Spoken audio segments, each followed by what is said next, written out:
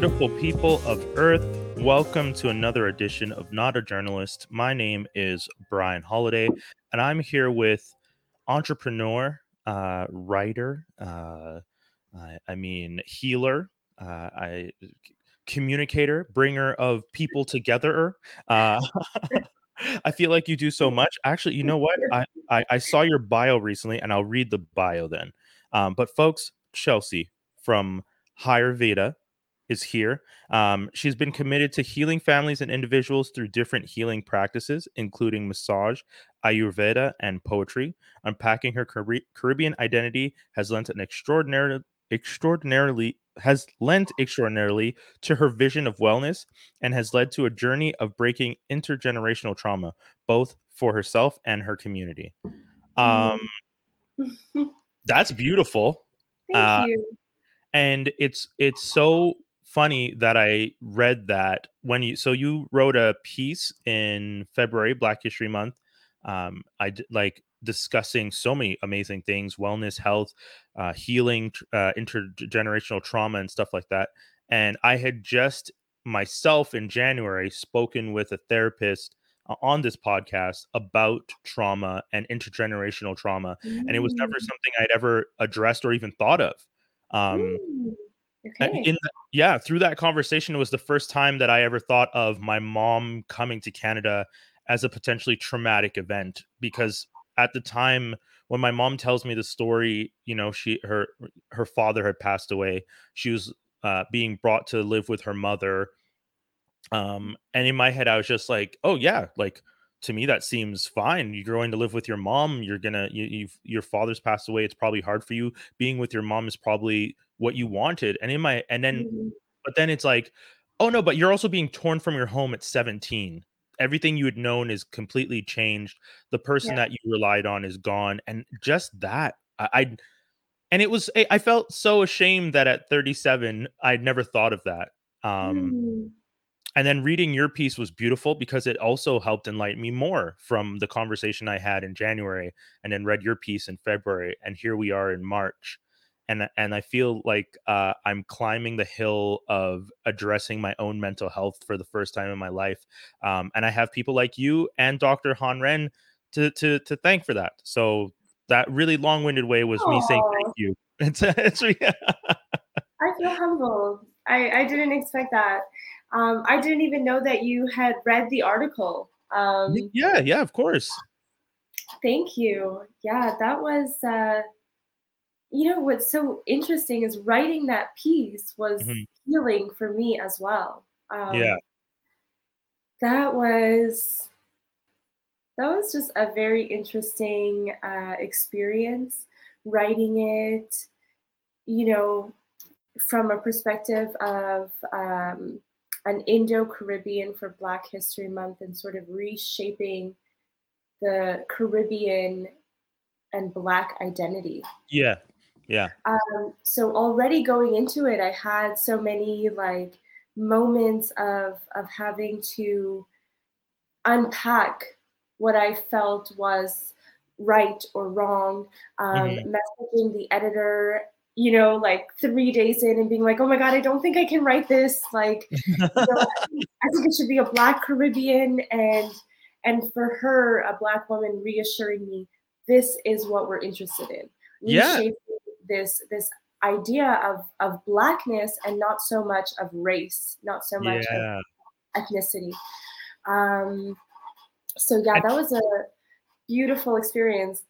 And can I say one quick thing? The part that where you address how you had been identified by some people as Afro Caribbean and potentially as Black, and that's that sense that you felt that sometimes those around you, even possibly family members, felt that it's just like, well, why would you want to identify that way if you're not? And the idea that I hopefully I'm not speaking out of turn, but it sounded like you were saying they didn't want you to, because they were just like, don't do that. But I don't think you meant it as them saying don't do that because how would I don't do it because you're infringing on Blackness. More like, don't do it because you're not, and don't pretend. and Yes. don't identify that way. More of a negative than a positive, right? Absolutely. It was Okay, definitely more yeah. negative. I tried to I dance around that remember as diplomatically as possible. Yeah, no, and that makes a big difference, right? They're not saying, "Hey, don't take up space where you don't belong," or, Yeah, yeah. they're saying, "Ew." Yeah, yes, okay, that's yeah. I was trying to find You the nice know? but yes, that is exactly it. And for me, I was just like I remember being in elementary school and being like, "Listen, guys, there's only white or black kids at my school, and I'm going to identify with those ones, okay? Yeah, Like, th I don't get it, just my hair is different." I'm so yeah. confused. And it's like my hair being different was the epitome of who I was for a time in my life when I didn't really Oh, you cut out for a second. know that Hopefully many. So oh, sorry. because I'm half Trinidadian and half Sri Lankan, and I Oh, didn't sorry. know any Sri Lankans growing up. Very quickly, you cut out after Yeah. you said, the part about your hair, and then it cut out, and then you jumped back in, and I heard Trinidadian, so I'm like, "Oh, wait, I feel Oh, like that was important." yeah. I basically said my hair was almost like the epitome of my identity. Yeah, Because if my hair were different, I'd I'd be accepted as black. of course. Yeah, yeah, Um, and it was just so complex growing up because yes, there were some Indo-Caribbeans around me, but I was also half Sri Lankan. mhm, And I didn't meet any Sri Lankans until I was in high school. yeah, So it was very confusing. I wasn't just Caribbean either. yeah, Um, and I remember for a while just wanting to identify as black. I thought I'm a black girl and that's cool and yeah, I'm accepted that way, until it's like, but why is your hair like that? And I remember specifically my grandparents feeling like, telling my mom, you can't let her like think she's black. yeah, Make it clear that she's not. And again, not in an infringing way, but just like she better know yeah, yeah, yeah. um, and I remember even getting scolded for like my friends putting cornrows in my hair or little twists Oh, in my hair. yeah, Um, Anything that I did that threatened my grandparents like y idea of an Indian child and what I yeah, was supposed to look like yeah, um, leaked through my parents. My parents are very open-minded and they've always been. I have siblings from my parents' two separate relationships as well. So mhm, one of my siblings is half Filipina and one is half Trinidadian black, like black Trini. yeah.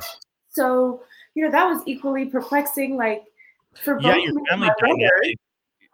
my brother, my brother was like, am I Sri Lankan? And we're like, no, you're not Sri Lankan. And I was like, am I black? No, you're not black.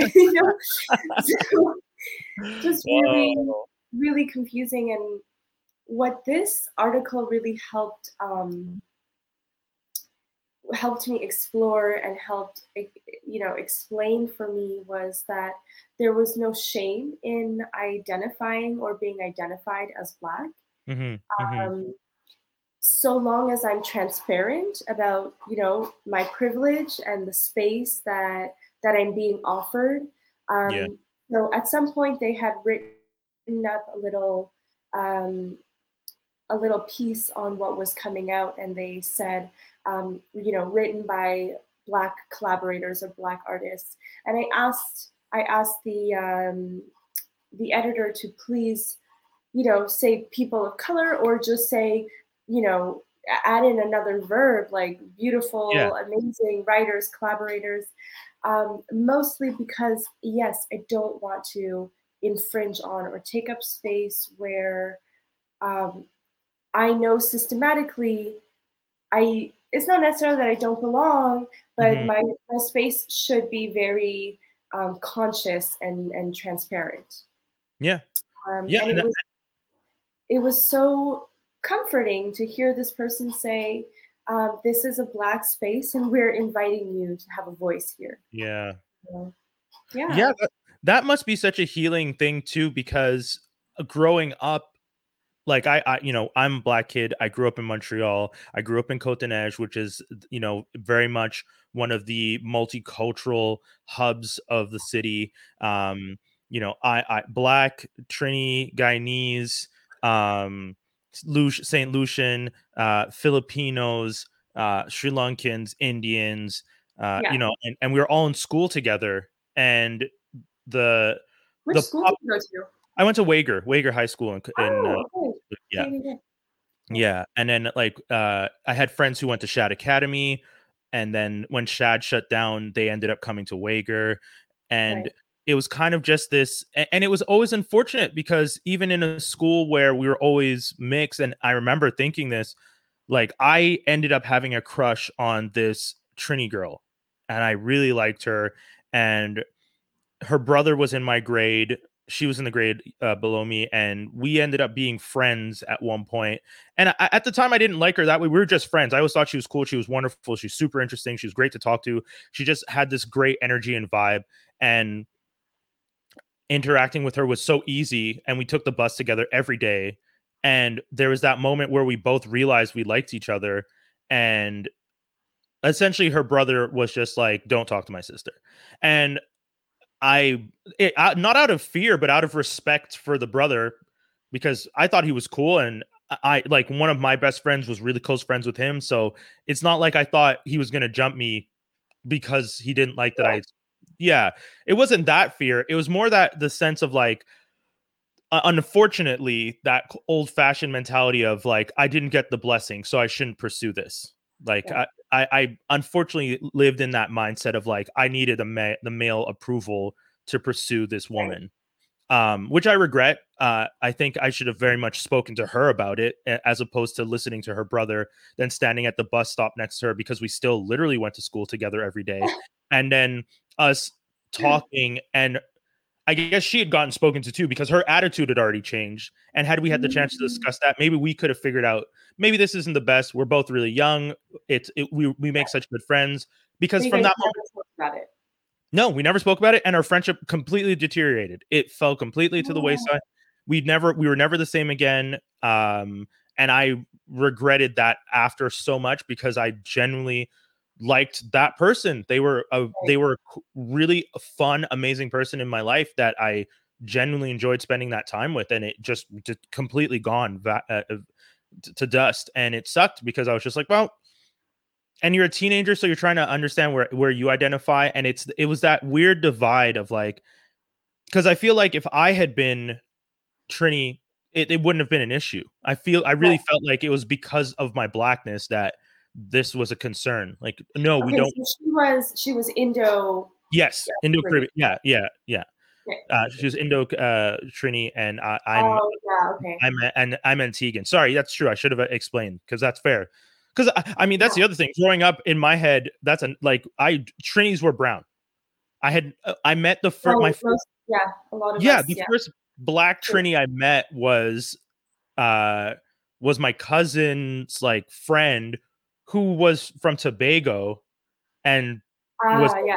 yeah, it's like, oh, I'm from Trinidad and Tobago. So it's just like, oh yeah, you're not from Trinidad then. Like, and you have all these like really weird ideas about stuff like that when you're growing up in the, because the Caribbean community is like small, but you have big island, small island mentality, and you have these conversations about stuff like that. And for those of you who are watching this and don't know what I mean, because you might not be from the Caribbean, trust me, there's a whole ecosystem. Complex. And yes, it's very, very complex.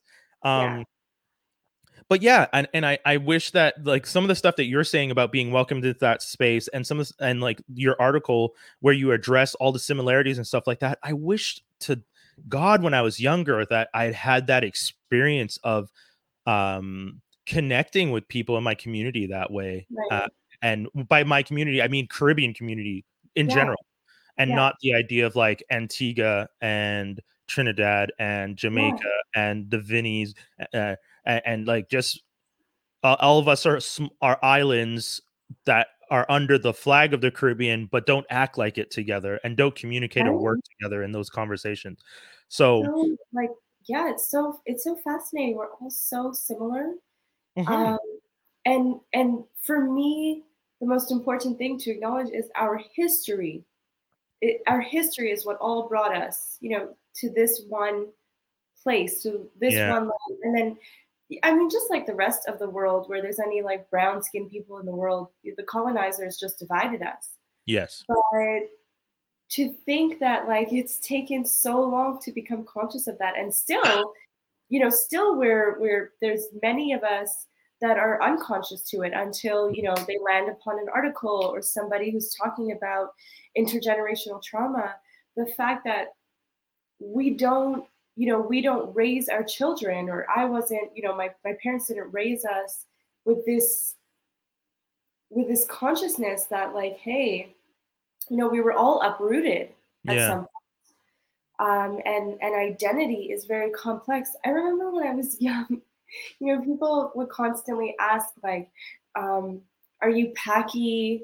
Are you Indian? Yeah. Where are you from? All this shit. And I was always like, don't call me a Paki. No, I'm not black. No. Like, just so defensive, but I don't know who I am. And I remember like white people always saying like, oh my God, I don't know why you're getting offended. You clearly have identity issues. Like, yeah, bitch, I have identity issues, and it's because of you. Yeah, you and your ancestors brought us over, and then you as the children constantly keep dividing us and keep trying to identify what type of immigrant that we've brought over are you. Why? Yeah. Do you have a log somewhere so you can figure out how much you once owned? Like, what's your reasoning for always trying to? Yes, Yeah. I 100%. I mean, just the other day here in Côte d'Ivoire. Yeah. I mean, most people here are Ivorian Black, right? Mm-hmm. But they've got a very French presence. They're still quite tied into their colonialism here. Mm. But we encountered a white Ivorian. And can you believe the first thing he asks me is, are you Indian? What? Yeah, I don't even think he said, are you Indian? He's like, you're Indian, right? I was like, leave it to the only white guy I've met in the Ivory Coast ask me this question. And, I just looked over at Will and I was like, do you know this person? Because I'm not going to answer them. And Will is like, just ignore him, And I'm like, so where are you from? I said, I'm Canadian. But this wasn't someone that you guys knew. It wasn't like a friend of a friend. It was a friend of a friend. Okay. That like Will kind of knew, but he's like acquaintance.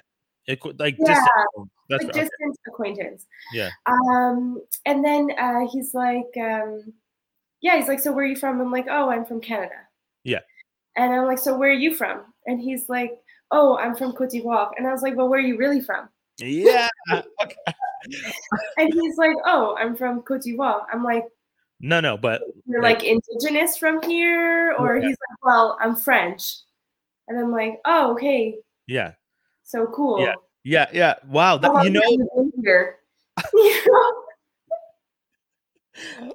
it must be such a fun thing to be able to flip that.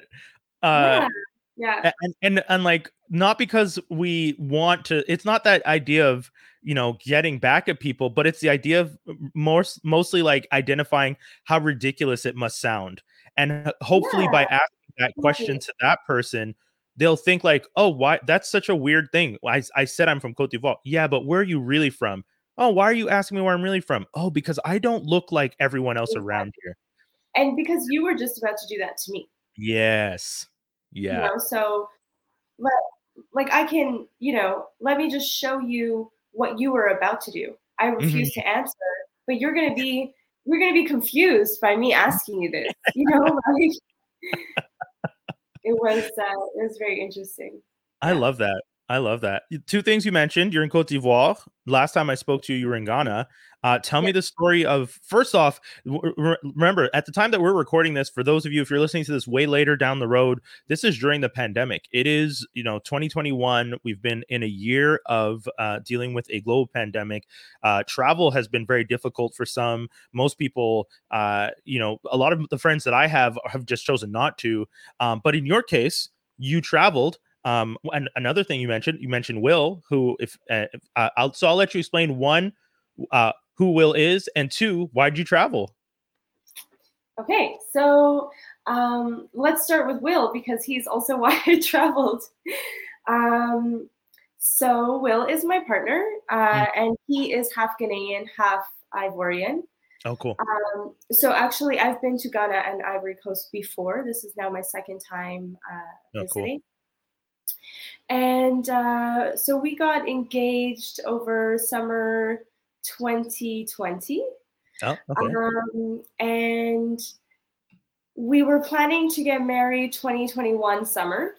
But you know, seeing the way COVID is going, and we were just like, okay, you know, if we wait for COVID to end, we're never going to get married. Um, and so we had discussed a little bit, you know, would we get married during this time that I came down to visit? Is it for us personally, it didn't feel too soon, but would it be shocking for our parents? Mm. So I came down to Ghana in November, and you know, I talked to my parents a little bit about the idea of a civil marriage out here, so that travel could be easier for both of us as well. Mm. Okay. Um, with COVID restrictions, it's really hard to get a visa today. Yeah. It's really hard to get your travel approved, especially if you're going like, you know, across oceans like that. Yeah.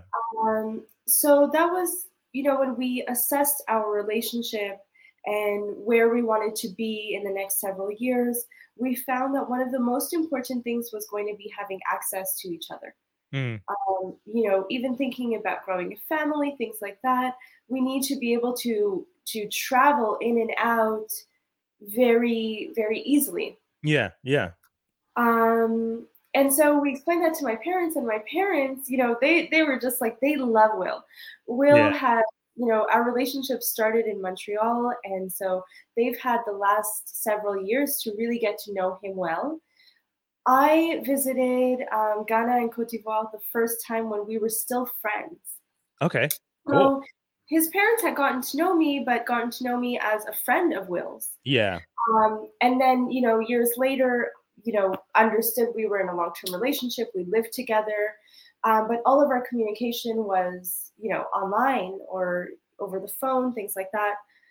So for me, my parents were like, go for it. You know, if you have Okay. the opportunity to get married and have people at your wedding and family and enjoy outdoors, go for it. Yeah. Enjoy it. We'll join you over soon. Yeah. That's nice. That's beautiful. It was really beautiful just to get their approval so easily. Hmm. I was I was really warmed. I was really like, wow, okay, so we have the go from my parents. Yeah. Um, and it was a bit of a slower process getting the approval from his parents. Um, there were a lot more formalities and family discussions, and I really understood their point of view as well. They needed to get to know me Yeah. in an intimate way, you know, Well, I a was gonna bit. say, yeah, because I mean, just the way you described it, the fact that your family got to know Will over a period of time, and his family knew you as a friend, and now it's just like, oh, it's not a friend, we're welcoming you as a soon to be a daughter into the family. So there's a lot of discussions around that. So I can imagine, and it's funny because it's not like something we think of, and mainly on the male side in marriage, right? Like it's kind of like No, men are supposed to ask for the handed marriage, again, traditional old fashioned mentalities. yeah, But then, you know, male parents are kind of just like, yes, yes, get married, give us grandkids, do that. So it's right. nice to hear that there was a conversation about you and him joining as one and bringing these families together, because I feel like that's Absolutely. important. Yeah. Very important. And I mean, the consciousness that our families brought to this union was just unreal as well. They saw the love, they saw the friendship that was there. And I think that's what made them feel secure out of everything. Hmm. That this wasn't just like, I want to get married and I want to have kids. It wasn't just like some idealistic Yeah. um, venture that we were on. It was really like, this is my best friend, and I just want to have access to this person for the rest of my life. Yeah. Oh man. I You mean, know? anyone who's listening to this as a podcast, I gotta say, watch the video because your face lights up so much when you say my best friend. It's so beautiful. Like, because sometimes you hear people talk about your partner doesn't have to be your best friend. And that's fair, but I think it's nice when your partner is your best friend. That's one of the things my mom told me early on. Like, it's okay if your like, be friends with someone before you decide to be their partner, because like that feeling you get of knowing that this person gets you, connects with you, the way you guys laugh, the way you guys can communicate. Like, arguments with your best friend are, you talk through things as opposed to just holding the resentments. And that's when you realize, like, oh, this is legit. This isn't just someone I'm dating where I'm gonna just stew and tell my best friends, my other friends about. Yeah, like, when Right. with my partner, it's just like when things are stewing, we give each other a little bit of distance, but then we talk and we actually have conversations, and that, Yeah, yeah, I feel like that's an important thing. definitely. And I can talk on another podcast about how I feel that I manifested this partner. Okay, okay. um, but I think one important thing was that I knew for myself I wanted a friendship Mm, before these sort of commitments. That was yeah. very important to me. And so coming into that relationship with that consciousness really helped us develop that. It was always friendship first. Mhm, mhm. And there were moments in our relationship where we actually took steps back from physical intimacy, from spending time together, and really just went back to our friendship. Mm, cool. Okay. Um, and so that was always, now we've met a different space in our relationship where there's no going back to just friendship. Yeah. Um, but while we were getting to know each other, we had several moments where we're like, let's not think about where this relationship is going. Let's just think about what does our friend need right now. Yeah. Okay. Yeah.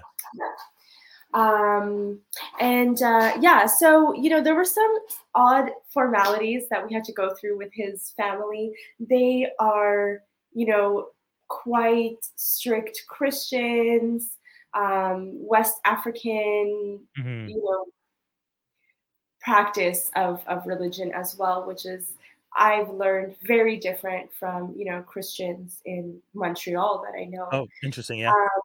I would say, there's some similarities between, let's say, the way my grandparents practiced Christianity, Caribbean Christians. Okay. Oh, Um, interesting. Okay. Yeah. yeah, so anyone who's watching who knows what a very strict Caribbean Christian mother or grandmother would be like, you're finding similarities between West African Christians here as well. So anything that has too much to do with spirituality and earth and nature is getting into like witchery, Yes. Yeah. Okay. right? Yeah. I was gonna So say, because bless my grandmother, but my grandmother, Antiguan, very religious and, like, I'm sure very quick to say, like, oh, not that I've heard her vocalize comments about Rastafarians, but I've seen the look. Like, a West Indian, like, grandma, like, if you she's it's just like, oh, like that kind of like little and the like, hum, and you're just like, okay, grandma. It's like, well, I mean, mhm. it's a practice. It's Like, just so when Will and I first met, he had like these tiny little dreads, and his dad found a photo of him when he had first cut his hair, hmm. and he was like, "Isn't this such a sweet, handsome looking boy?" And Will's hair is just growing out. He doesn't have dreads right Yeah. now; it's just growing out a bit, and he's like, compared to this, Yeah. Yeah. he's so handsome right now. What are you talking about? Like what? Yeah. And his dad was like, "But look at this. This is a proper, sweet, handsome boy." And I Yeah. was Yeah. like, you're talking about his hair only, aren't you?" He's Yeah. like, "What is this wild hair?" And I'm like, "What is it? What does it mean, anyways?" Cultural Um, traditionalisms, like, it's just these ideas. And and not that I can comment on him because I don't know his father, but I do know in some other instances that is also Eurocentric, in the sense of, like, keeping very structured and straight, and appearance is based on this, and these are very specific things we want to see in this specific way because they are considered definitely. the most acceptable way to Yeah, look. Yeah. yeah. so it's interesting because his parents are quite, his dad is an interpreter, his mom is a translator. Oh, And cool. so they travel a lot across Africa and Europe to do different jobs. Mm, So they're quite open-minded, but in a Eurocentric way, right? okay. Um, Not very open-minded about their own history. Mm, And so let me go through some of the formalities we had to go through. interesting. So Yes. we had to both have separate conversations with each of his parents about our faith, about our friendship, our ways of communication. However, they weren't inquiring what were we practicing, what was strong in our relationship, where were our weaknesses. They were actually imposing Jesus must be the foundation of your relationship. If not, your relationship will not succeed. Mm. You must be covered by the blood of Jesus. Oh, wow. Okay. That one was a bit hard for me to swallow. I was like, this sounds creepy. Yeah. Well, essentially, it sounds like you were going through like you were converting almost a little bit because Right. you don't identify you're currently as Christian, do you? No. So, I mean, Yeah. technically, we're Christian, but I Yeah. wouldn't identify that way. No. Yeah. Same with me. I grew up Baptist. I'm Christian, but I don't identify as Christian. And Yeah. again, sorry, mom. I know you're probably watching this. And every time I say it, I hear her go, "Oh," but it's Oh, well, my not. grandparents won't get to see this, so it's all good. My mom, I definitely owe my mom a lot for going against the grain and being curious, staying curious about her history. Yeah. Her grandparents were still Hindu. Oh, Uh, okay. yeah, so it was just my grandparents who were like first generation. On my dad's side, there were many generations going back, but my dad decided to reject it all and be atheist. So Oh, wow. Okay. Okay. my mom was really the one that brought spirituality into my life, and Oh, that's cool. like there's so many different religions you can choose. Mhm. You can choose not necessarily religion, but you have to have faith. Yeah. That was In something. in something. Yeah, exactly. Yeah. So yeah, another one was that the woman should be the one who is the organizer and who structures our daily life, and the man should be the one who protects us. Um, so anything that has to do with protection, protecting the home, like making sure the locks are well are Mhm. well fixed, but also I should, when we go out, he should always be the one to speak to strangers first, things like that. And I mean, this was hilarious for me because it was just like a week prior to this conversation that um, some person, came up to us outside of an ATM when we had just pulled out money and told Will, um, "My guys want to rob you, but I'm here to save you. You just have to give me, a good amount of money." And Oh, he was like negotiating with Will, and I was like, "Listen, dude, you are not interested in robbing us if you're up for negotiation." yeah. And so I started to get a bit louder and a bit feistier, and I was Yeah. like, "I don't know why you're pulling up on us like this. Like, you don't want it. You're not serious. So just Yeah. go away." Yeah. Yeah. Um, and Will was like, don't raise your voice or don't Yeah. talk like that. It can make you dangerous. And then this man says, little girl, you don't know me. I could protect you. I'm dangerous. I could protect you on these streets. And in my head, I'm like, protect me from you? Like Yeah, this. yeah. I was just gonna say. And he's like, you can go over there and buy me a knife, and I'll cut myself with it, like to show you how tough I am. And I was like, Is that a thing? ah, Okay. so you don't have a knife on you. And Person I was plate. like, listen, that's when I got a bit physical, and I just like gave him a little tug, shrug, I don't know, you know, Yeah. I pushed him a bit because he was very close to Will. He was eyeing Will's pocket. I was like, "You don't have a weapon on you. You just revealed that to me." Yeah. Um, and yeah, I mean, he once I pushed him, there was a bit more people who noticed what was happening, and you know, started just chiming in a little bit, and Yeah. he left. And you know, we got into our car and we went home, and Will was kind of like, "What just happened?" And I was like, "People in these streets can't fuck with me. I don't. Yeah. They don't know who I am. You Yeah. know, unless you pull out your weapon Yes. and you're And really yeah. about to harm me, you know, I'll surrender. Take anything you need, whatever. It's all Yeah. good. It's not worth my life." But If you're gonna bark like a wolf but be a little chihuahua, then I'm gonna call you out right, as a chihuahua. Like, exactly. yeah, I can see what's Like, going on. Yeah. you know, it's interesting because I definitely think growing up in the Caribbean community in NDG, you Yeah. know, made me this way as well. Mm. Um, and sometimes, you know, here in West Africa, I'm seen as, you know, a small foreign girl. Yeah. And, you know, even for Will, sometimes he's surprised that this personality just comes out of me. And I'm like, no, Yeah. no, Yeah. you're Yeah. not messing with me today, actually. And so a little bit of that personality also came out in my conversation with Will's parents in this Okay. private conversation. And at some point, they actually invited Will to come and sit with me because they realized it wasn't going so well with just me. Okay. And I don't regret anything, but there's definitely some things that I would never do again, like speak Okay. over his father, Okay. or Yeah. interrupt his father while he was speaking. They were basically trying to tell me what my place in this marriage should be, and Yeah. that there's certain places I can't speak.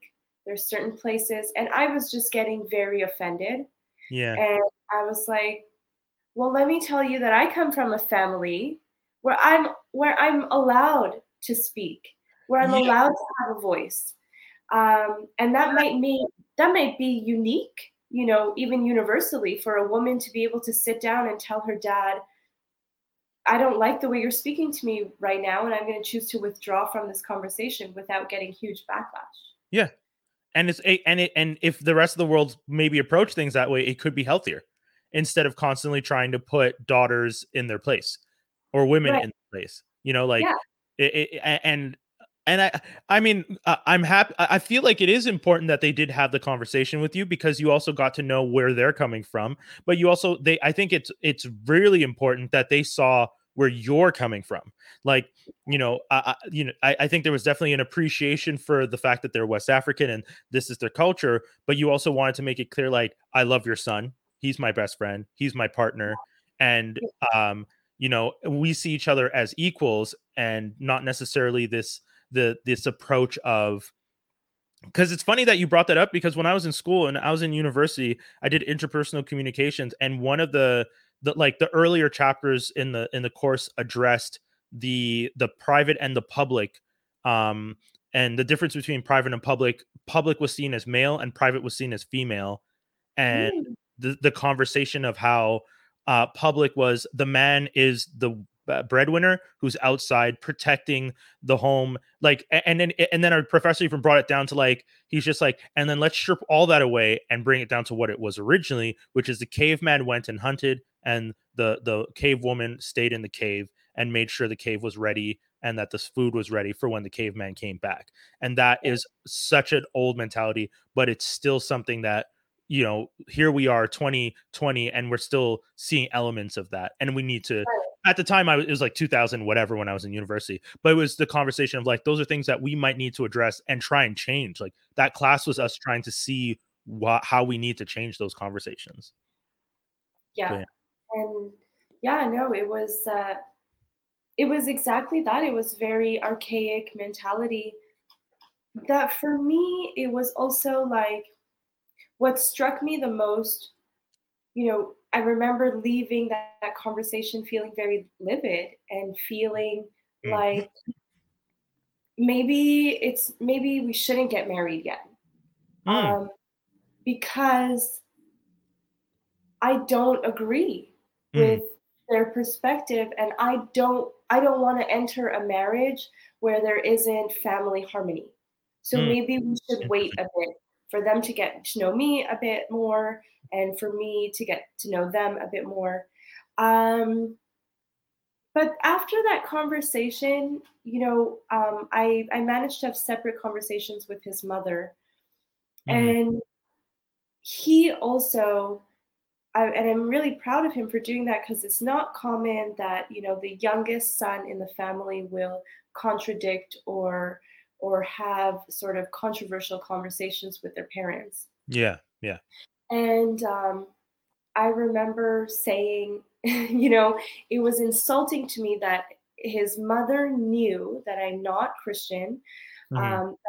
that if anything, I'm practicing more of Hindu or Buddhist sort of practice, and to say to me, um, her words were, all these natural nature things, that's all good.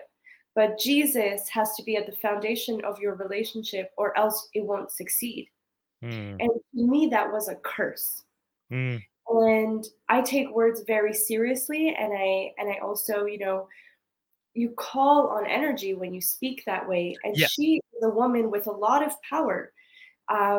She's a healer herself, despite her consciousness of it or not. Mhm. And so I just felt very much like, if we're going to be cursed accidentally, Yeah, we yeah. we can't afford to do this right now.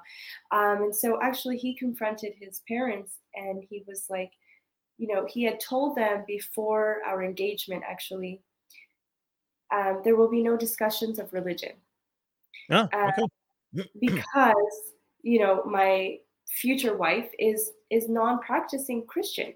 You Yeah. know, she has a lot of beautiful practices, and we can learn from that or not. Mhm. But if religion is going to be, you know, what's the word I'm looking for? Um, A deal breaker? Like a no, no, no. If yeah, not just a deal breaker, but if religion is going to be imposed okay. onto us, that's basically going to be the only issue in our relationship. And Yeah. so, you two, him saying to his parents, "You guys will be the result of our issues in our relationship. Do you Yeah. get Yeah. that?" And so he had to, he repeated that to his parents, and he asked his mother, it's okay to share your religion, share your perspectives, but also to respect hers. Mhm. Um, but most of all, don't say things like, I cover you in the blood of Jesus, because that's a bit daunting for somebody Yeah. who's not interested in anybody else's blood than Yeah. her own.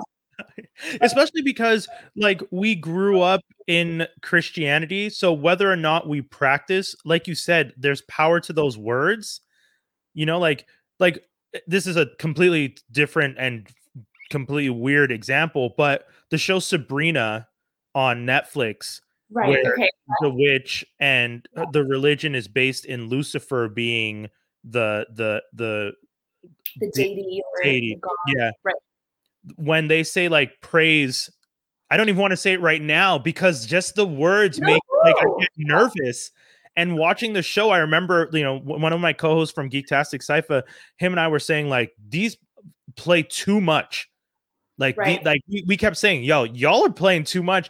But at the same time, it's like, it's just a show, but it's that energy. It's the idea that someone is creating a show and putting the energy of that focus into the world. And even if I'm not practicing, the show made me so nervous sometimes. So I And understand, like, there's rituals, even if it's yeah. for TV, Oh, like, I'm yeah, like, yeah.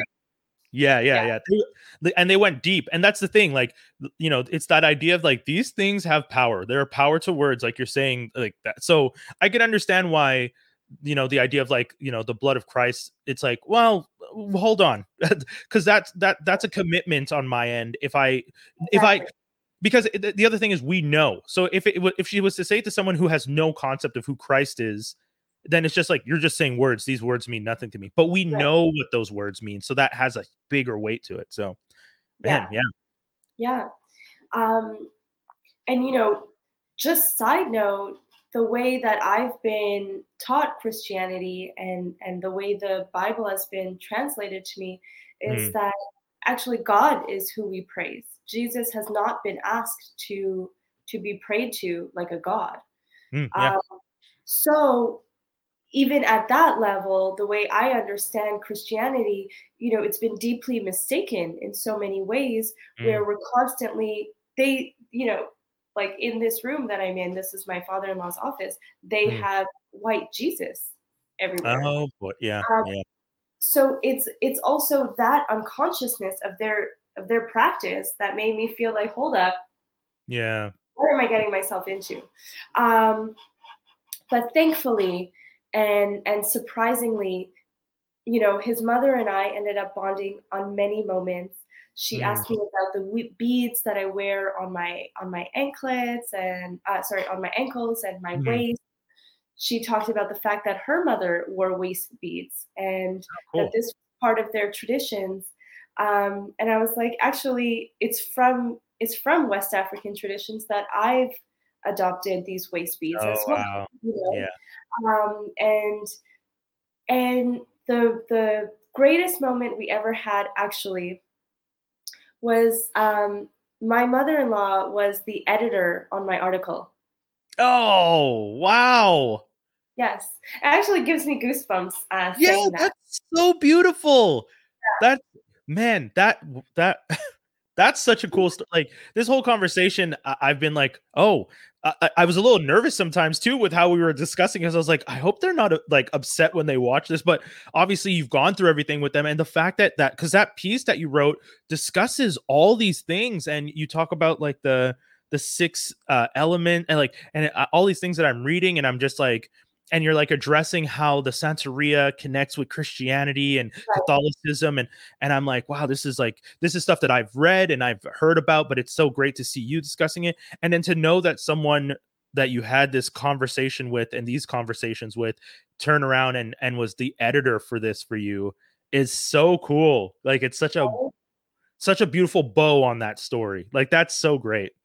Yeah, that was definitely, you know, like an everlasting moment. Like I know Mm, that we both will never forget. And she's amazing at editing because of her mm, job. And yeah. it was Will who was like, so not to get into it a lot, but there was some disappointments with the Okay. platform I was working with. Okay. Um, and they were ready to why am I losing my words? Publish the article without any edits. I sent it in and they were like, "This is great. We'll publish it as is." And I was like, "Huh? Oh, well, yeah, is No, this even it gonna needs to yeah, be edited. Even though yeah, I edited it, there needs to be editing." yeah. Um, and so there was a back and forth issues with that um, up until just today, actually, or yesterday. Mhm. So things, if you read it, there's some words that have changed again. Okay. Uh, yeah, but it was Will that suggested his mom, edit it, and I was terrified. Yeah. But it came down to the last minute, and I had no editor on this. And I approached her and I was like, "Mama Achwa, I have this article, and I'm really nervous for you to read it. Yeah. It's not necessarily all my beliefs, but it is part of who I am, Yeah. and I just really need an editor." And she's like, "Oh dear, don't worry.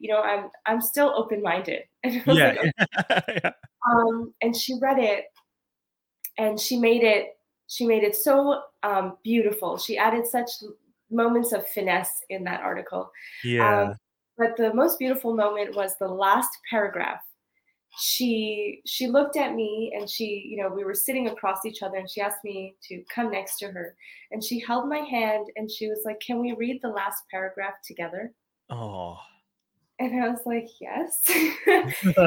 She read it out loud and I had tears in my eyes, her reading my own words, and even Wow. now I'm getting teary Yeah. just thinking about it. The way she read it was beautiful, and she just looked at me and she was like, "That is so deep." Wow. Like, oh my God, Dude, this yo, thank you. yeah. You know, we sat down and she was like, you know, God knows no religion. Mm. Like, oh my God, Uh, thank you. yeah, Thank yeah. you. Still getting goosebumps as I'm talking about this. But bringing this all back to Will and I Yes. did end up This is getting so married. beautiful. Oh, yes, congratulations. Yes. So we, you know, after several conversations and his parents, no matter what, they had given us their approval. They were like, Yeah. we want to get to know you better. And I think basically the friction that had happened was because they felt that they had to get to know all of me all at once. And they Mm. were like, so your religion and this and this and this. And I felt very overwhelmed. I Yeah. felt imposed on. And then things started to slow down. And, I told them the most important thing for me was get to know Will and I. Yeah. I remember his mom saying things like, Will is not very organized. And I was like, he's worked on his organization a lot over Mm. the years. Mm. So, maybe just observe us. And when they started to observe us, they were like, well, they see the friendship. And I think that was the most important thing beyond, religion and everything else. They were like, Yeah. just keep this friendship strong and never be afraid to tell each other anything, even if it's about each other, even if it's the worst thing. Like, today I really thought you were ugly. Like, I mean, you know Yeah. maybe not physically, maybe your behavior, Oh, yeah, like, yeah, yeah. um but yeah, or I didn't like the way you spoke to this one or myself, or just Yeah. anything. Never be afraid to, I want more freedom, or I want to do this and I don't like that you're not interested, whatever it is. Mhm. So it was also comforting to hear his parents say, have that open communication, no matter what it's about. Yeah. And we basically, we went down to the courthouse and it was so simple. They were just like, okay, show us your ID. Great. We have a date available next week. Whoa. And we were so excited. We were just like, yeah, let's do this next week. And then, all of our parents had met at that point. The Zoom meeting with our parents was like gorgeous. It was Uh, smiles all around. Everybody just loved each other. Can't wait to meet. uh, So that was another moment that was like, yes, yeah, the solidifying, confirming, we're ready, we're here, this is happening. Um, so despite all of our parents being really, giving their approval for this, they were like, wait, it's happening in a week? yeah, yeah. Well, I was gonna say, that's really quick on their end too, yeah. Yeah. Yeah. And I don't know, when we think back, we're like, whoa, we just like sprung that on everybody. Yeah. Yeah. But we were in it. We were just like, Yeah, you're in yeah, the bliss. You wanted to what yeah. let's do this. We didn't care if we had outfits or not. We didn't care if we had vows or not. We didn't care if we had a venue or not. We were just like, sign the papers. Yeah. Let's start this journey. We're so ready. And his family really came through and set up a gorgeous wedding for us. We did it in his childhood backyard, which Oh, cool. is beautiful as is. Has like huge, beautiful trees. It already had one of those like sort of those altars, like Oh, the yeah, like the arcs, flowers. the, Yeah, like, or yeah, yeah. so it already had one of those beautiful bushy arcs. Oh, Um, cool. yeah, they set up a cute little picnic table. It was very much my style. We got beautiful outfits made for quite an affordable cost. So Huh, all this in a week? everything came together Wow. so amazingly. When I look back, every now and then there's like things that I'm like, "Ugh, my hair was weird. Like I dyed my hair really quickly, and this all turned really, really pink, which it wasn't supposed to. My makeup was not done. The photographer forgot to take photos of me. There's tons of photos of Will. There's not a lot of photos of me. What? Um, so every now and then, when my ego wants to, there's Mm, things that I can find to really feel like, oh, we did that in a rush, and that wasn't yeah. great. But when I look back at the photos of myself, I mean, I don't think I've ever smiled like that so Oh my. much in my Yeah. life. I was like, this smile is so big, it's awkward. Like, there's a lot of photos in there where I was like, oh, so cute. This is not going public though. Um, yeah, and when I think about the day as well, it was just like I never imagined marriage being, a wedding or a union like this with a partner being so exuberant and so Mm, ecstatic. yeah. I know you had mentioned before um, that there's people out there who's like, you don't need to necessarily marry your best friend. Yeah. And Yeah.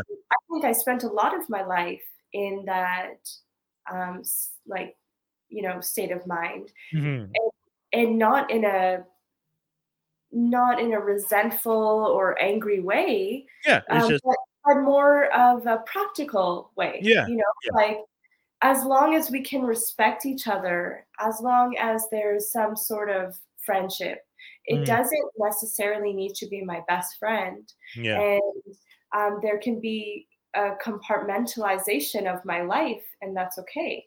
Yeah. And, it wasn't until I met Will that I was like, huh, this could be a Yeah. lot more exciting. Yeah. Yeah.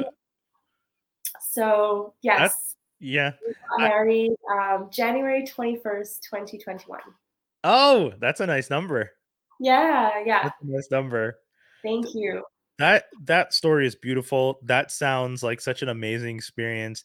Uh, I mean, I follow you on social media, so I've seen snippets of things here and there, but until you actually hear the whole story and have that discussion and understand what the voyage was to the ultimate goal of finding this bliss that works for you two, and knowing that you were always connecting and always growing together, and this experience just allowed you to grow even more, and that it connected the families and allowed the families to grow, Mhm.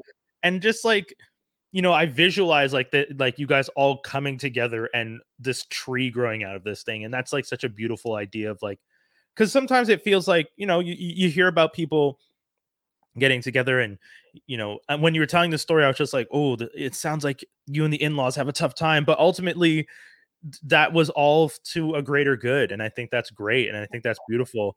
Because Yeah, I know some people that don't have the best relationships with their in-laws, and and sometimes it's hard because you're hoping that it can all be worked out, because the in-laws, whether or not the children have strong relationships with their parents, I feel like the in-laws in some way still are a factor, because absolutely. they raised this person, and there Yeah, are elements of this person's personality and the way they see the world that comes from how they were raised. yeah. Will is who he is because of his parents and the society and the Yeah, culture around him, but his parents were a major part of that. So it's for great sure.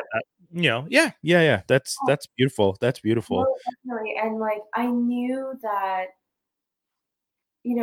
something that was important to me was having community and having support from both of our families. Mm, Um, and mostly that's because of my mental health journey and knowing that I didn't want to be in a vacuum with just my partner. yeah. That having good relationships with my in-laws was very important to me. And so that's why I also said, I'll never speak over my father-in-law again. Hmm. It wasn't worth it. It Yeah. wasn't worth, even if I was offended.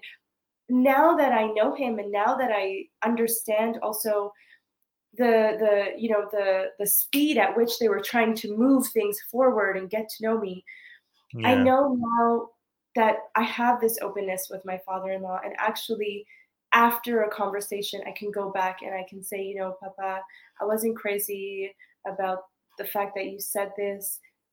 My voice is very important to me. What were you trying to say? Hmm.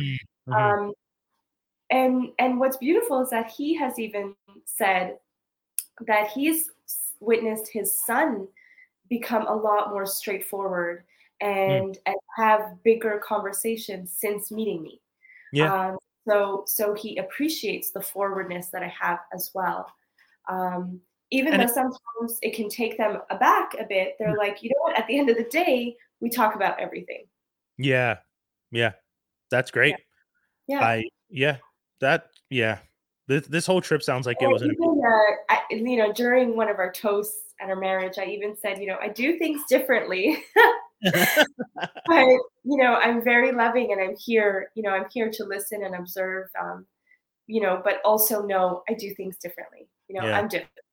Well, I mean, so not to put you on the spot, but are you planning to stay there? Are you guys you're married and you're living there with the pandemic? I mean, I know at one point you got sick yourself, so I can imagine that's a whole part of the process of like being in a space, being in a different space, be feeling ill, but at least knowing that you had that family there and that support, which I think was beautiful. Like now that I hear that story, because I remember seeing when you posted that you had COVID, being really concerned because in my head I was just like, oh God, she has it and she's not home. And I understand you're there with your partner, but it's also like that still sounds scary to not be where you grew up.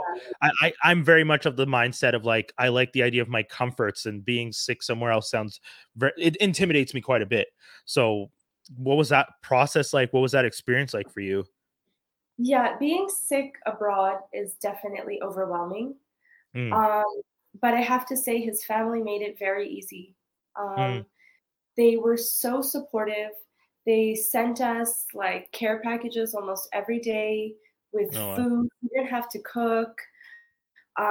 So it felt similar to being home because I know at Mm, home, whether it was my mother or some, other family members, they'd come and support me and drop off food if needed. yeah.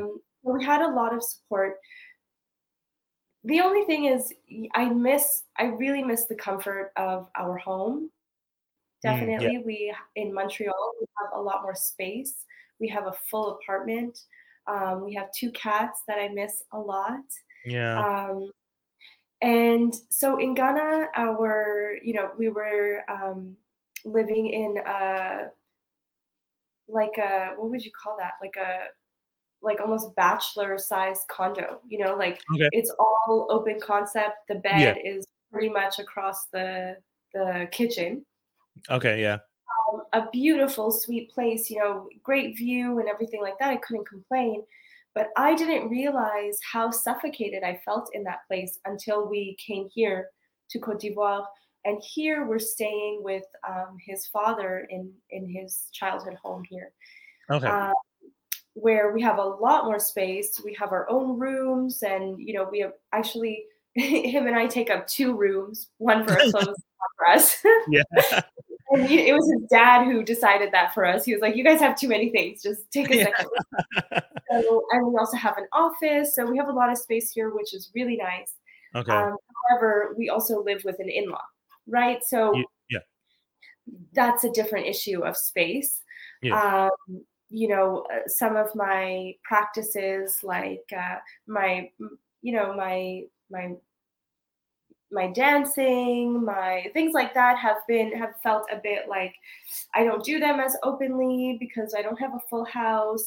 I don't Yeah. know if I can play this type of music loud or things like that. Um, so I definitely miss home, Mm. and I've extended my flight several times at this point. Yeah. I was supposed to be here for about 4 months. Now I'm going on about 5 months. But I do officially have a return date. I Okay. will be coming back April 17th. Okay. And one of the biggest reasons is because I just got approved for an internship that will start end of May. So I'm Oh, waiting awesome. for that. And it's heavy work that I need to prepare for. I'll be Mm. working with teen moms and their babies, and Oh, awesome. Okay. working on attachment. I think we talked a little bit about attachment and things like that in our Yes. last Yes. Yeah. And podcast. like like the Yeah, experience and teaching people about touching the baby and like that exactly. how it it like my partner works in the NICU and they do a lot of the kangaroo care. Oh, uh wow. yeah Oh, I they, need to hook up with your partner and see oh if you guys yeah. can do something. Oh, for sure. Cool. Yeah. They talk about kangaroo care. It's like they do these projects every year where they do like kangaroo care marathons, and they try and like Oh, reach specific yeah, goals to like help with the attachment with the babies and stuff like that, and the healing. Like, you know, just when it's so interesting to hear you talk about that healing process and to hear her talk about it, because it's definitely kind of that it like you can tell the Western society and the Western medicine got it from someone in the Eastern community. Like that idea definitely. of us like, hey, just touching and holding heals. And it's Yeah. just like, oh, okay. Because like I hear stories about in the 70s, they figured out that this lamp does this for the baby. Like the babies in the windows were doing better than the babies on this side of the room. So they Right. realized that this light Yeah. heals, and they're like, oh, we need to start putting these lamps over these babies, it'll help. And it's just kind of that process. I'm like, oh, that's so interesting to think that some of these things that in Western society and Western culture, because even in your piece where you're talking about the four elements and how the elements which they use the elements to try and figure out what the ailment was and the imbalances sometimes. uh Right. and then it makes me think like, yeah, with the babies, maybe the imbalance is not enough of light and heat energy and stuff like that. And it's like, wow, that's such a simple thing. And then to them to adapt it into Western medicine that way, it's like, oh, okay, these are the things and the steps that it takes. But very Yeah. interesting. Yeah. So, but that's so good. Congratulations. That's so great about the job. I'm very excited for you. Thank Um, Yeah, I'm excited as well, and it's also, based in NDG, so cool. back to my roots, which was really important to me, and Mm, struggled to get this approved for multiple reasons. My supervisor and I, had different perspectives for quite a while, but it feels mm, good to be here finally. awesome. Um, so yeah, I'm going to be coming home for that for sure. And Will is going to be staying out here. Okay. So currently, Canada is not approving any visas for Mm, anybody abroad to come into the country. So he cannot visit, and we don't know until when. But he even if is you're in. married. Yeah. So because we're married, Hmm. he basically is immediately going through the process of Canadian residency. Oh, cool. Okay. Yeah. I think once all the documents are together, he can get a visa. Okay. But that Okay. still will take several months, especially with Yeah. the speed of bureaucracy right now. Yeah. Things Yeah. are so slow. Yeah. We're also hoping that we're hoping that the vaccine rolled out is going to help because, like, here it's going really fast. Oh, cool. Okay. So, yeah, like, so many people that we know are vaccinated already. Are you eligible to get vaccinated there? I probably not, right? I imagine as a No, no, visitor. Yeah. it'd have to be local. And Which is fair. honest, I want to wait as long as possible before getting this vaccine. I just Fair, fair. I mean, there's a lot of conversations about yeah, it, and the other thing is like there's multiple vaccines. Uh, exactly, yeah, yeah, exactly. that's fair. Yeah, Um, I feel like a so lot yeah, of people have. I'm not against it or Yeah, anything, and no judgment. But I personally want to wait as long as I can. yeah, Um, Will might have to take it before me because he's most likely going to be going to Montreal before I come back this way. So, yeah. um, And you they're know, we ideally wanted to have a celebration here also in Montreal as yeah, well. yeah. Uh, That's what I was gonna ask. When you were but talking about the pictures and you not looking exactly the way you wanted, I was just like, well, you're also gonna have the Montreal wedding, right? Like, there's got to be a Montreal party. I expect it. So definitely there has to be. yeah. Most of our friends and all of my family is there. Hmm. So, and my dad had said, he approves, go ahead, get married, but we must have a wedding there as well Yeah. because the most important thing for him is to walk his Ah, eldest daughter down the aisle. So that's so cool. we totally respect that, but it's all on pause because of Yeah. COVID. Yeah. So So yeah, traveling is definitely different. You know, Well, first off, in November, you going from Montreal to Ghana, and then the travel within Ghana and within Africa to get. Tell me, right. please. I'm fascinated by that. Okay, so going from Montreal to Ghana, I had to take a PCR test. That's the one where they, do it with the cotton swab. Mhm.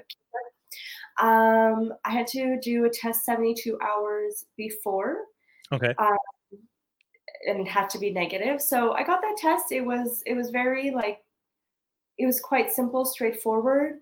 So many people say like it doesn't hurt. It hurt me. Just Okay. saying. Yeah. Okay, extremely uncomfortable and my Yeah. nose burned for like hours after. So maybe My I'm just partner. sensitive, No, my but partner said the same thing. oh, My okay. partner did her test one time because she's a nurse. There was 2 weeks in a row where they made them do testing because there was like someone had on their floor had gotten COVID. So they're just like, yeah. So they're just like, you guys have to test this week and you guys have to test next week. And both times she ended up with headaches afterwards. And yeah, so you're not the only one. Yeah, so that was uncomfortable. Got to the airport. Everything was quite easy and clean in the airports. I felt safer in the airport than I did at the grocery store, for example. Oh, interesting. Okay. Okay. I chose to wear gloves while I was there, and I changed my Mhm. gloves every now and then. Mhm. I had several masks that I also changed. So once I got into the airplane, I changed my mask into a new one. Okay. Um, I also, they gave you hand sanitizer, they gave you antibacterial wipes before you ate, things like that. I traveled with like 70% alcohol, and I would like, Yeah. I Right. sprayed like my chair and stuff in the airplane, things like that. Then once you get to Ghana, you have to do another test. Oh, wow. Um, Okay. and it costed 150 US Oh, dollars. okay. So, and the one in Montreal also costed $150 because you need a specific travel COVID Oh, test, and yeah. you can't just get a regular one at any clinic. So you have to get it. Oh, It's a interesting. private clinic that's approved by the public health. Mhm. Um, Like Public what? Health Canada, Yeah, exactly. and in Ghana, I imagine Yeah, similarly they have a health organization. Okay. exactly. So you have to do that test once you arrive. But interestingly, in this side of the world, they don't go up the nose; they go down the throat. Oh, Um, okay. which is equally as intrusive. Like, you feel like you're gonna vomit. They're like, say ah, and you're like, the entire time.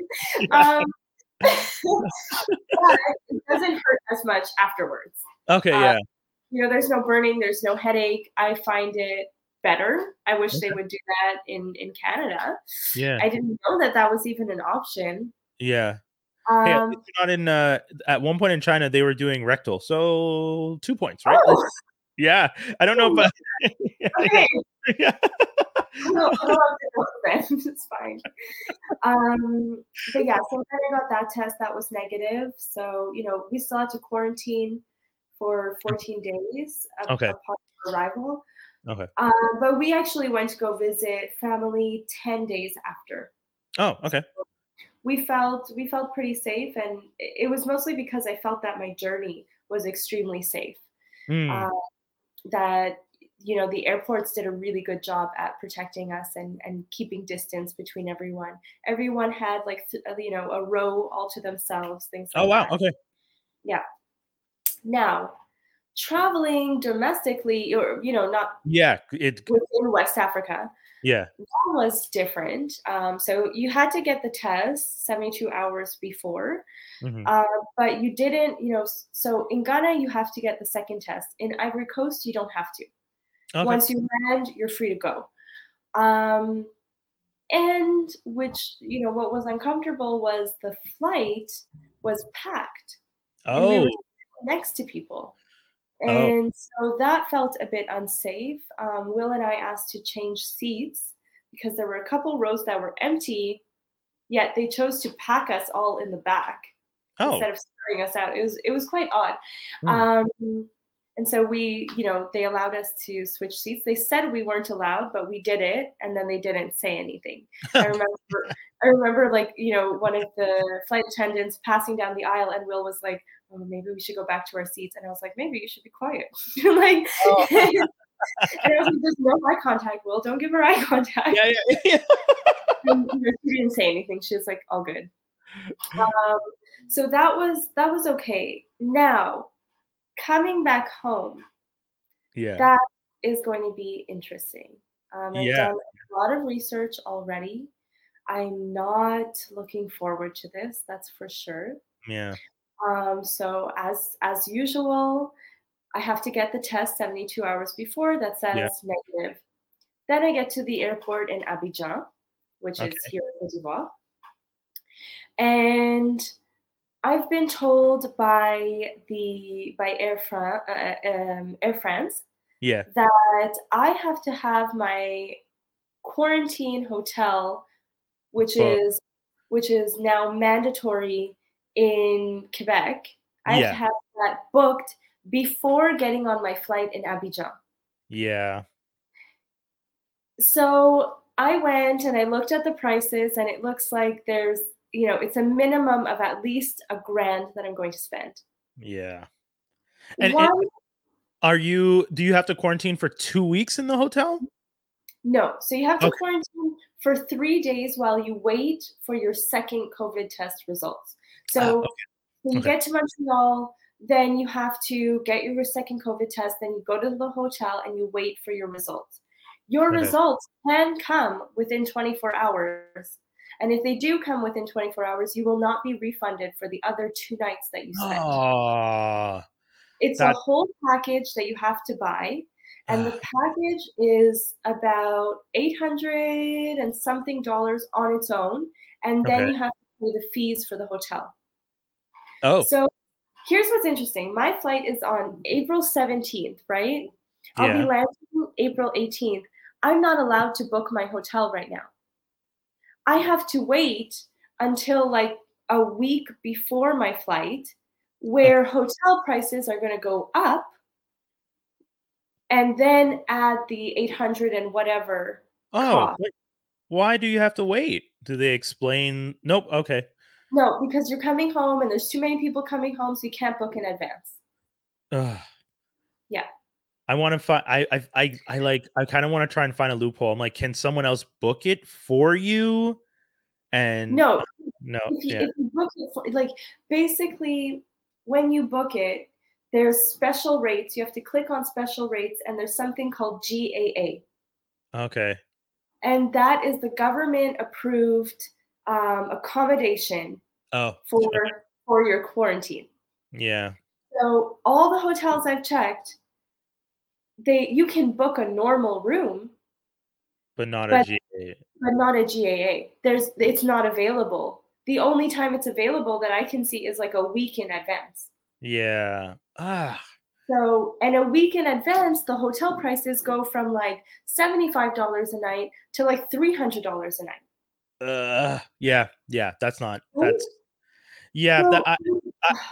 I understand. Like, I get why they're having people stay in the hotels. Things that you've mentioned that I don't agree with, though. If I get my results in 24 hours, let me cancel my last 2 days. Right? I don't need to stay there. I don't need to stay there. There's absolutely no reason to stay there. And you could make more money having a last minute room. Like, I'm sure you could be like, well, we have this room. Or if anything, you have other people coming in who need GAA rooms.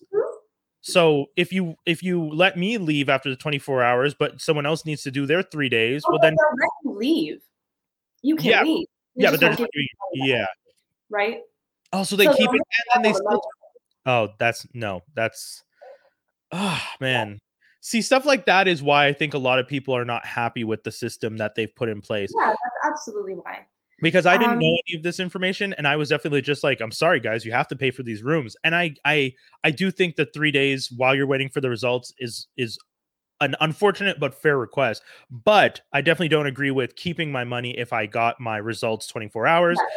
And I don't agree with not letting me book in advance, because here we are, March 26th. You know when you're coming back, you should be able to book. Don't wait and force people to pay these exorbitant prices, because you're looking to make extra money. That's really not fair. So, I mean, like, for Yeah. me, 3 days, okay, I get it. Most people are getting the results on their second day, though, and normally it's 48 hours to get your test results, but it's mandatory that you book the third night. So that's something that annoys me. Of course, not getting refunded is there's that as well. Fair. But for me, en plus, it's like I live by myself. There is no way that you can prove a Oh yeah. hotel is safer than my home. The only other name on my lease is my Yeah. husband's name, and he's not in the country. Yeah. So, Yeah.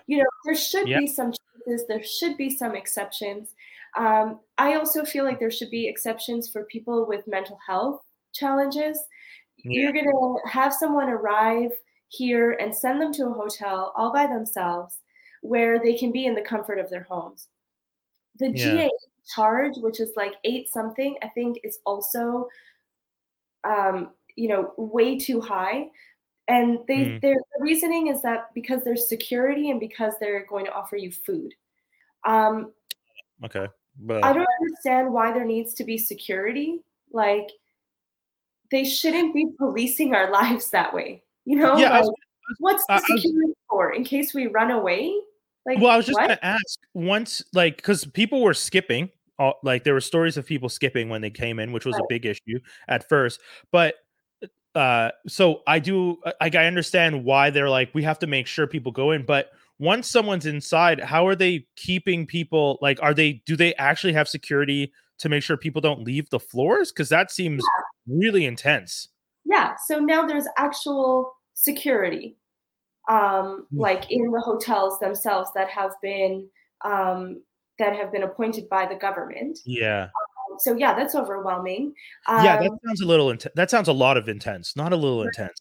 Yeah. um, but also now that's just unnecessary because now you have to have this app. You download the ArriveCAN app, and that's Okay. where you have to put all your information, and you get a QR code so they can really keep track of you. So what's the Okay. point of paying extra for security?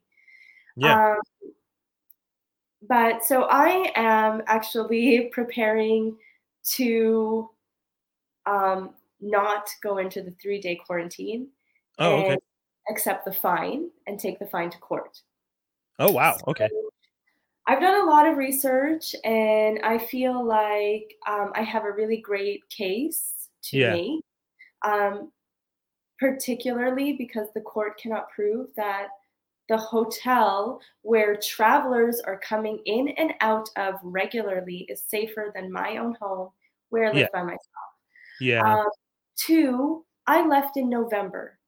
I'm not somebody who left while there was these travel restrictions and decided to go anyways.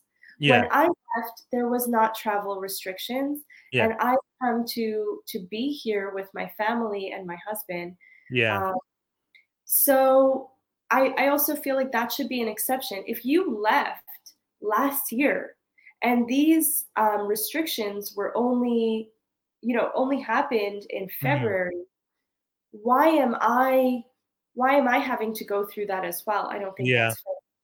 Yeah, no, yeah, there was another story, I was watching the news, CBC News, and there was a gentleman who went to India to take care of his father who was ill, and his father passed away, and then he left behind, um apologies. He left behind his wife who was pregnant. So he's been in India and there was obviously tons of restrictions. He couldn't get back. Finally he's able to get back. They put in the restrictions, the flight restrictions just by the time he figured out his situation to get back. So just around the time when he was about to leave and Um, he didn't really plan for this, he now has this thing with like the $1,000 for the hotel and all the things and paying for the special tests and blah blah.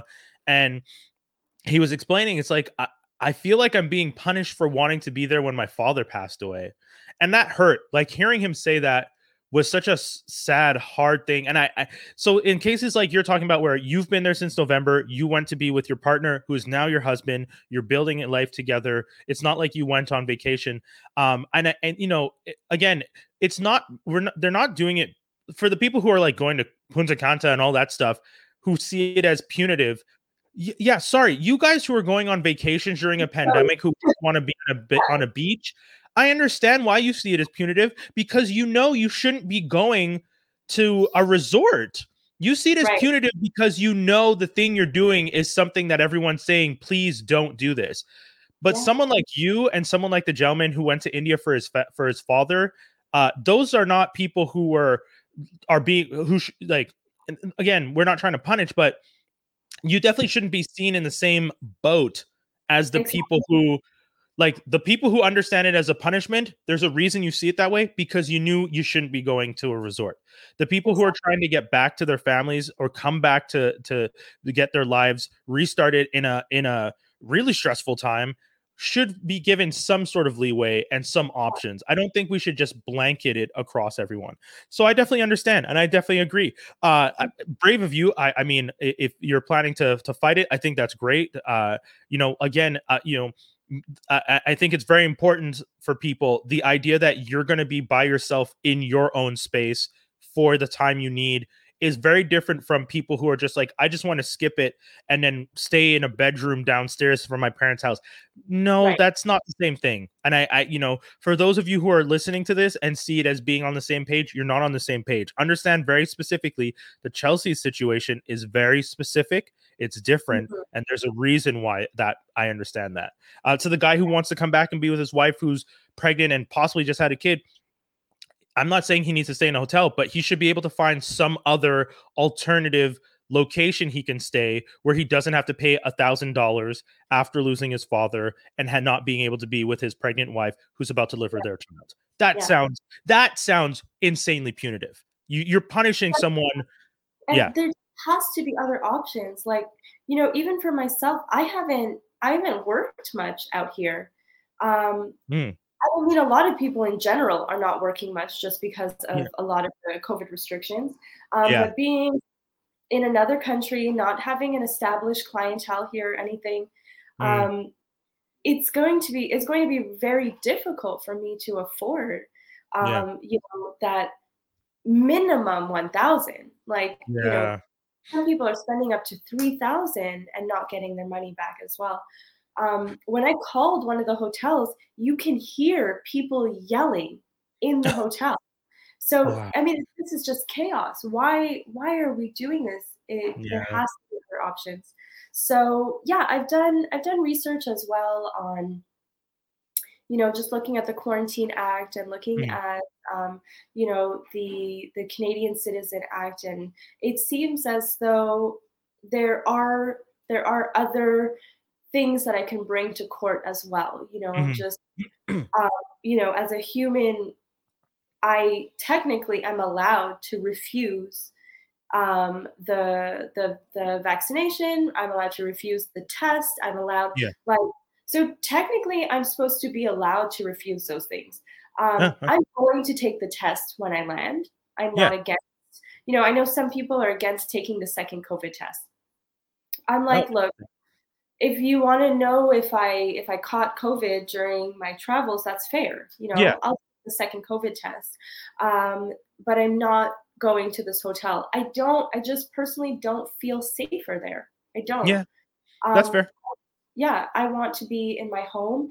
And then also, as a Canadian citizen, we are technically supposed to have the right to come back to our country. No questions asked. Yeah, it's funny that you say that, because I've been in a situation where I was crossing the border back into the States. One of my friends who was driving us was American. There was an issue.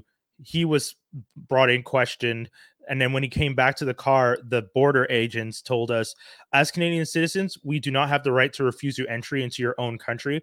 Unfortunately, your friend at this time will not be allowed to come back with you.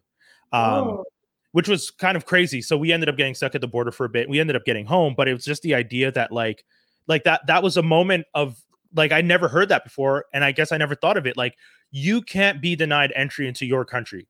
And I was just like, wow, okay, cool. Yeah. That's a nice feeling. So I agree that for you coming back home, they can't deny you entry. I Right. know people want to take precautions to protect themselves. I understand COVID is a concern. It is. This is not taking lightly, but I think people really need to understand that there are different tiers, especially in the story you're telling about yourself. You left in November. You didn't have any plans for, needing like to financially prepare for your return, is Right. very different from someone like someone I follow on social media who was down in Mexico for 3 weeks and then is upset when on the back end of their trip the restrictions got put into place and they ended up having to pay to stay somewhere else until they could figure out their flight. And they were complaining about like the place that they took the test took too long to get them the results in the 72 hours, so they weren't able to book their flight and all this stuff. And I'm just like, yeah, I don't know why you were in Mexico. Yeah. I'm sorry, I don't understand. If it's something you wanted to do, okay. But I don't understand why you were in Mexico, and that's for you to feel comfortable with. But I understand why Canada is saying, like, we can't refuse you entry, but we can definitely say, did you need to travel right now? Versus, Chelsea, you went to be with your partner for 5 months. Yeah, come back. You can come back home. So, Right. yeah. Yeah. So, I've seen also a few people just on social media who have been rejecting the hotel quarantine, and Mm, it seems fairly simple, that mm, you just have to be very, honest and calm, that you know your rights. yeah. Because France was telling me, oh, well, you're not going to be able to get onto your flight if you don't have your hotel booked in advance. Um, Oh, and yeah. I True. Well, as a Canadian citizen, you actually can't reject me from my flight. And the Canadian government has not asked you to Oh, put, to impose this. Yeah. yeah, like some airports, specifically like Cote d'Ivoire and France, who are affiliated with like the French, Yeah. colonies and things like that. Like this is a common flight. Abidjan to Paris, Paris to Montreal. So they're Yeah. all kind of working together. But I know for sure the Canadian government has not asked anybody to reject or Turn away. not turn away any Canadian citizens. For sure, they're going to try to threaten me, and they're going to try to persuade me into downloading this app and Yeah. booking my hotel. And I'll just calmly respond with, I know that I'm going to get a fine when I land in Canada, and I'm Yeah. okay with that. Yeah. Okay? Like, I'm Yeah. getting a fine. I'm going to get punished. I know that. Let Hmm. me on my flight. Yeah. And apparently you can just go up to an agent and you say, I refuse the hotel quarantine, write me up my fine. They're Yeah. going to give you options whether you want to plead guilty or, appeal in court. And you just choose to appeal it in court. Feel in court. Okay. Yeah. So Yeah. yeah, and I've also talked to some of my family members, and they're all in agreement, and they're all there to support Yeah. me as Because well. And that's the other thing. Like, as long as you also have the support, that's an important aspect of it.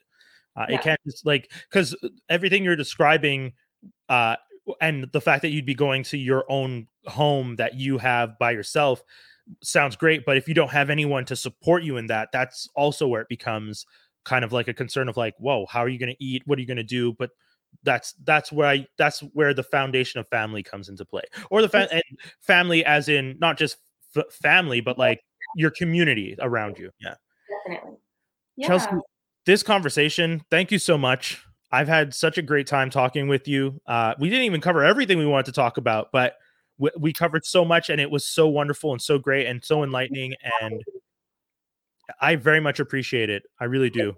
great talking to you, and I always feel like once I get on here, I'm like, okay, let's just talk for the whole day. I know. And I look forward to you. You know what? I look forward to getting the vaccine. I look forward to us being able to do this in person, because we've done 2 of these over StreamYard. And, one of the things that I'm looking forward to is doing more of these, even if it's social distance. I have the mobile stuff, and I'm really excited about trying to get more of these things done. in person, because I have a lot of fun. I have great conversation with you, and I look forward to it. I look forward to doing more. Thank you so much for having me. I love, Of course. though we didn't cover everything, this was just such a rich conversation. Yes. I mean that it's the natural conversation is always better than what you have planned. That's one of the things. So Definitely. thank you so much. I wish you a safe return. Very, very much so. I look forward to you coming back and continuing all the great work you did and do here in Montreal. And and I look forward to Will coming so I can meet him in person. Yeah. Yes, definitely. Great. And that's another edition of Not a Journalist with Brian Holiday. You guys can find more episodes on brianholiday.com. That's BrianHolidae. Also follow me on all social media platforms at Brian Holiday. If you guys want to support me, make sure to check out my Ko-fi page. That's ko-fi.com/Brian Holiday. And if you have something to say, you can leave a message at anchor.fm/not-a-journalist/message, and I'll add it to the next episode. Thanks for tuning in, everyone.